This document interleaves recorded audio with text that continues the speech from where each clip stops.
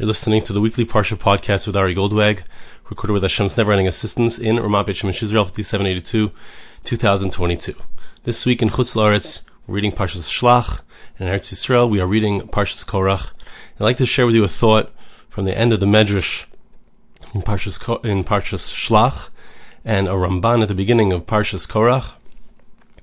Amazing connection between the two concepts, a very powerful idea that we can take with us and we can use in our lives. The end of the parsha speaks about the mitzvah of tzitzis. The mitzvah of tzitzis is an obligation to place on the four-corner garments special strings made out of wool, preferably. The pasuk tells us that the reason, what is the purpose of these strings? What do they accomplish for us? How do they help us? What's the idea behind them? Pasuk says, "Lemantiz geru v'asisem es komot soisei."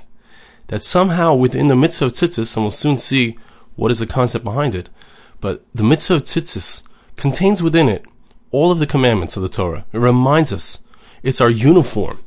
We wear the tzitzis, or we see the tzitzis specifically, and it reminds us somehow of all of the mitzvahs of the Torah, all the commandments of God. Of course, we need to understand how. What is the concept behind it? There's also the concept of the tcheles, which we don't have today, unfortunately. We don't have that blue string. And yet, the blue string, as the Gemara tells us, I believe it's in Menachos, that the blue string reminds us of the sea, reminds us of the heavens, reminds us of the throne of God's glory.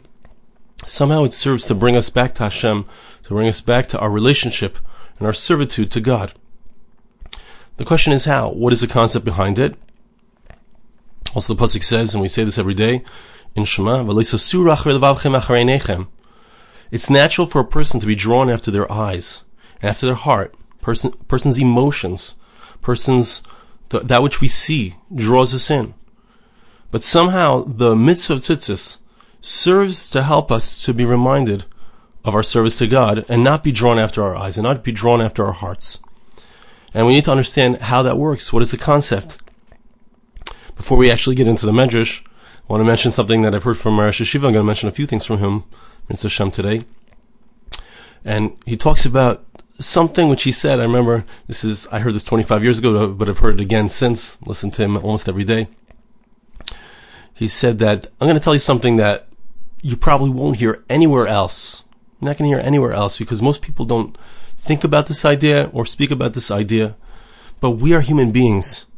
And when we learn Musar, when we learn ethical teachings of the Torah, so we find things out about ourselves that we may not have known. We find out that we have a negiah. We find out that we have bias. That our bias leans us in a certain direction to make certain choices that we may not actually want to make intellectually. Right? We're drawn after our eyes. We're drawn after our hearts.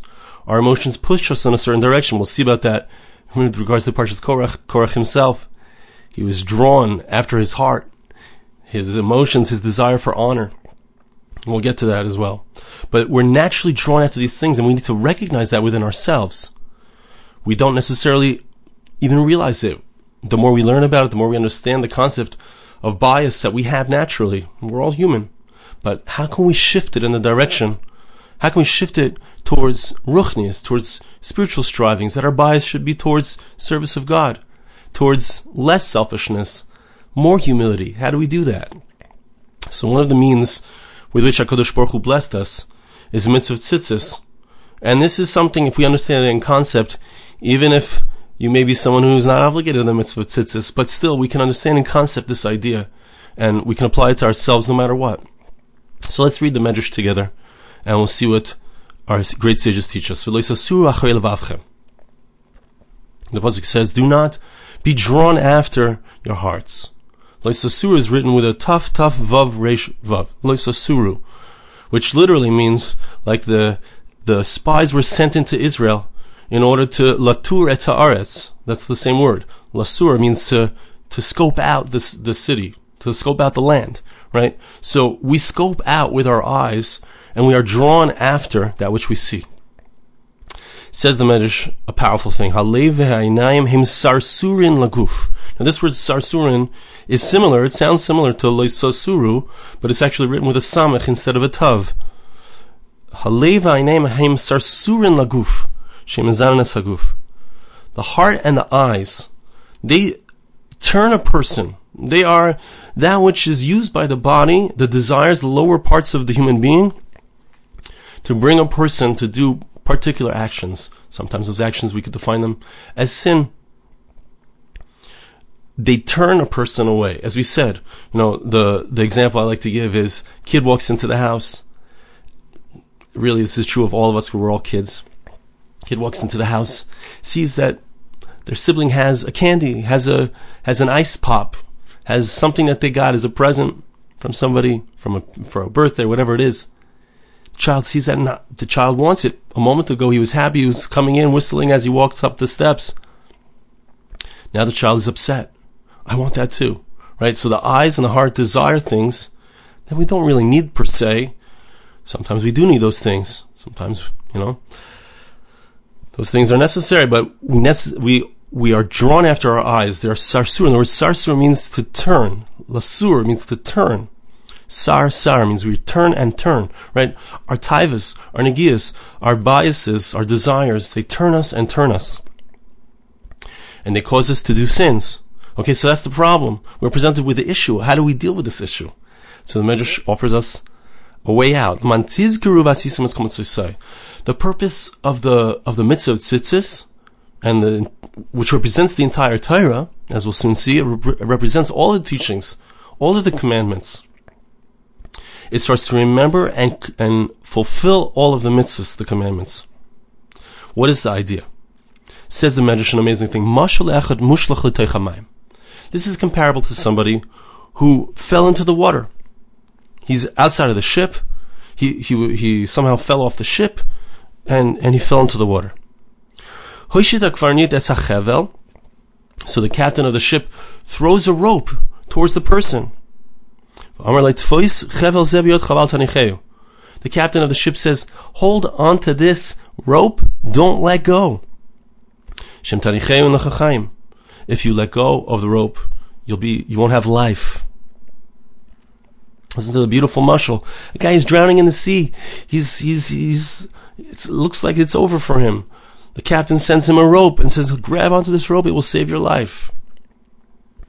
Hashem says the same thing to the Jewish people, to the people of Israel.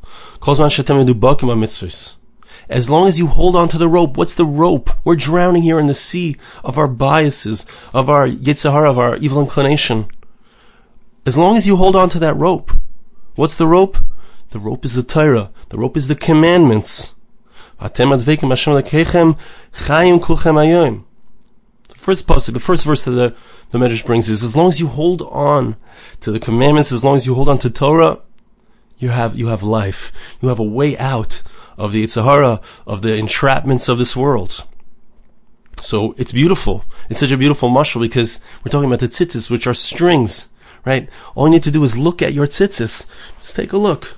The tzitzis are strings, and they're ropes, and they're tied on to the four-cornered garment, which somehow represents the mitzvahs, it represents the Torah.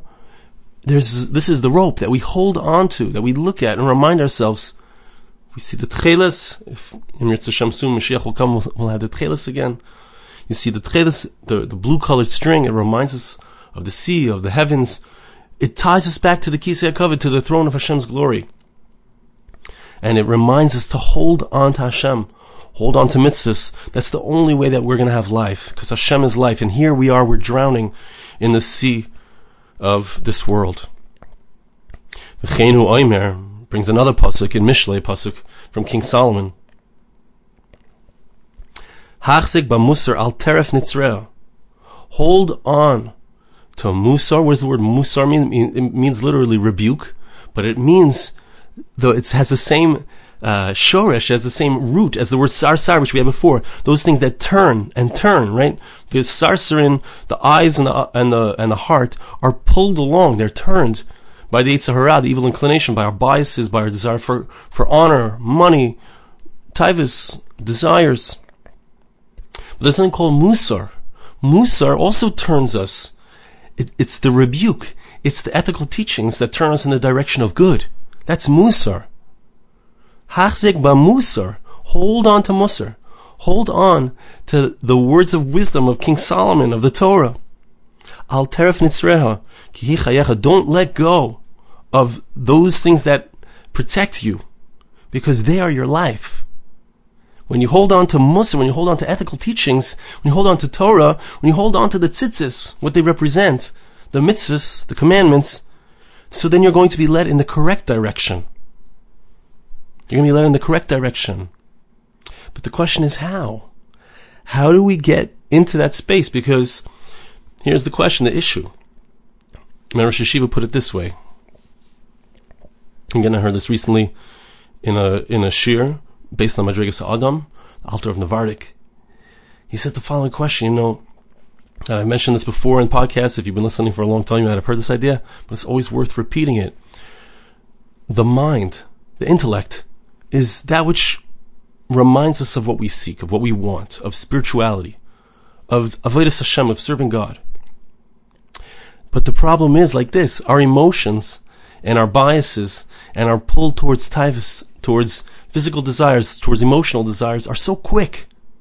That pull comes in a moment, in a flash. And by the time our intellect says, I really shouldn't be eating that chocolate, as Rosh Hashiva says, it's gone. The chocolate's already gone down our throats. So how do we get our intellect to catch up with our emotions and with our automatic responses? How do we, as a certain secular but very spiritual writer says, how do we find the space between stimulus and response?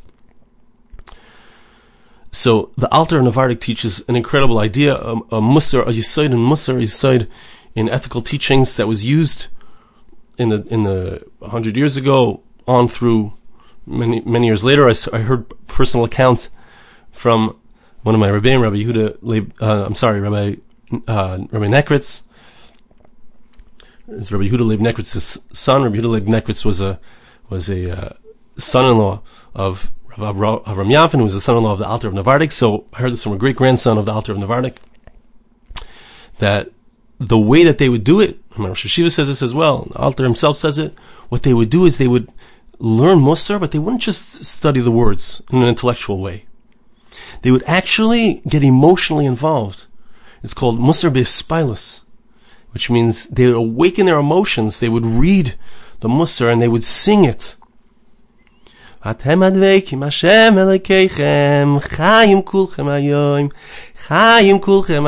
would get into it. They would sing it. They would say it emotionally. When a person awakens his emotions, you get excited about something.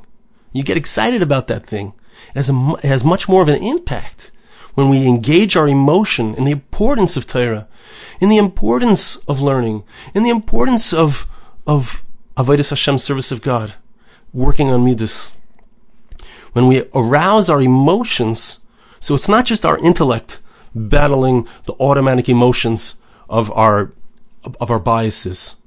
We actually engage our emotions and, so to speak, our biases in the direction of Torah. You could have a person who's very into sports, let's say. You can have a person who's very into learning. You read Svarim. You read the books about Gedolim, great people. I read recently some stories about the Stipler, or you hear stories about Rav Uri Zohar, who passed away recently. And you see the incredible hasmada, the incredible dedication, the importance of Torah to them. They were emotionally involved in it. They got themselves entirely, they became fans of Torah. What's the difference? Why does one person become a fan of this type of thing and another person becomes a fan of Torah? The answer is emotional involvement. Making myself excited about it. Investment into it. Right? A person can know all of the stats. And a person can know all of the Gemara. I'll tell you a secret. When you learn a Gemara, you try to memorize it. You try to understand it and know it inside and out, by heart. You invest your emotion into it. It becomes exciting. Like, what do you talk about with your kids?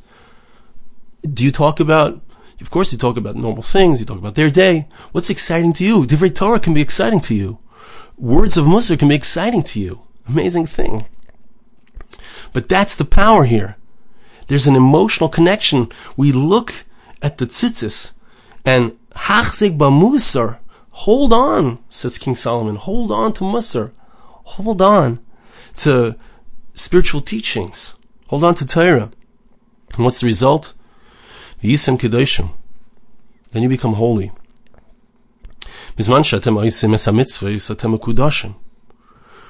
you, says the Medrash, something really beautiful, and as is the way of the Medrash at the end of a parsha, it finishes off the parsha with a particular teaching which gives us hope for the future, because, this is a daunting task. Of course, it's something that we can accomplish. The Medrash is telling us that we can overcome our emotion and that which we see, the natural desires that we, you walk in the street, you see things, you want those things. You walk by a store, you see something nice, you want that thing. You see someone is driving a Tesla, you want that Tesla, right? It's a nice thing. But how do we control it? We control it with our emotion, attaching ourselves excitement around Torah and mitzvahs. When we do that, when we are doing the mitzvahs, when we are emotionally attached to Torah, atem mekudashim, you're holy. It says to mention another thing. Our fear is placed on our enemies, on the idolaters, on the nations of the world who wish to fight against us. When we are doing what we're supposed to be doing, they see an aura of holiness in us. And they are not going to fight with us. They're not going to start up with us. Says the Medrash an important thing. If we, heaven forbid, separate ourselves from Torah and mitzvahs, so then we become hollow. Our lives are hollow. They don't fear us. When we are filled with life, when we are filled with the life of Hashem, which we attain through keeping the Torah, when that shines out through our faces, we see it. They see it. They're even inspired by us. They fear us. But if we don't, heaven forbid, the opposite. Medrash finishes off with a hopeful thought. God says to the people of Israel, in this world, because of the Yetzer Hara, because of your evil inclination, because of your biases, so, heaven forbid, people can separate themselves from Torah, separate themselves from mitzvahs. But in the future, I'm going to uproot the Yetzer Hara from you. Shneimar, as the pasuk says, God promises that in the future time, He's going to remove the heart of stone. We have a heart of stone inside of ourselves that makes us selfish, that makes us uncaring, that makes us not have empathy towards others, that we only care about ourselves. Numero uno. Hashem is going to remove it. He's going to take out that heart of stone. He's going to give us a heart of flesh, a caring heart, a heart that cares for others. And I'm going to place my spirit in you, says Hashem, in the future, when the Mashiach comes, when the Messiah arrives. There's going to be a removal, as the Gemara in Sukkah tells us. The Yetzer Hara is going to be slaughtered. It's going to be removed. The evil inclination is going to be removed from us. We're going to naturally do that which is God's will. Care for others. Chesed, Torah, all of these things. It's going to be natural for us. But now, it's not that way, right? But it can be that way. If we grab onto the rope, if we grab onto the Torah's rope, so to speak. When we do that, so then we are holding on to life. We're holding on, even in these stormy seas of the world that we exist within, that we're drowning in the waters, but we can hold on to the rope of life. The tzitzis remind us of that. Now it's very interesting. Let's move for a moment into Parshas Korach. Because in Parshas Korach, we have a very powerful representation of this idea, as we said at the very beginning, in Korach himself. Because he was somebody who followed after his heart. The Ramban says it so beautifully. He says, what's the pshat? The verse says something very strange. It uses a very unusual language. It says, Vayikach Korach. Korach took. Let's see the words inside. Vayikach Korach ben Yitzhar ben Kahas ben Levi. Korach took. Who is he? He was Korach, the son of Yitzhar, the son of Kahas, the son of Levi. V'dasan v'aviram b'nei Eliav. And Dasan and Aviram, the children of Eliav, v'om ben Peles. And Om ben Peles b'nei Ruvain, the sons of Ruvain. Doesn't say what they took. Doesn't say, well, he took, right? It's Korach himself. Doesn't say exactly what he took. The Meforshim struggle to explain this language. What does the verse mean? The Ramban offers a very powerful pshat. He says that Vayikach Korach means that his heart took him. He was taken by his heart. As we spoke about, it's very interesting, these two concepts are right next to each other, the concept of tzitzis and the concept of Korach coming to rebel against Moshe. What happened? He was taken by his heart. His emotions took him. He said, what's going on here? It's not fair. There's nepotism going on. Moshe's giving preference to his brother. Moshe's giving preference to his family, Kahas. It's not fair. He was from the tribe of Levi as well. Why should we lose out? Why should we not have that honor that Aaron HaKohen has, the honor that the family of Kahas has? So he was taken by his heart. His heart drew him. But beyond that, says the Ramban, I want to read this inside. Hagun hu belashon sheyemar vayikach Korach v'dasan vayikum vayikalu Moshe v'al Aaron.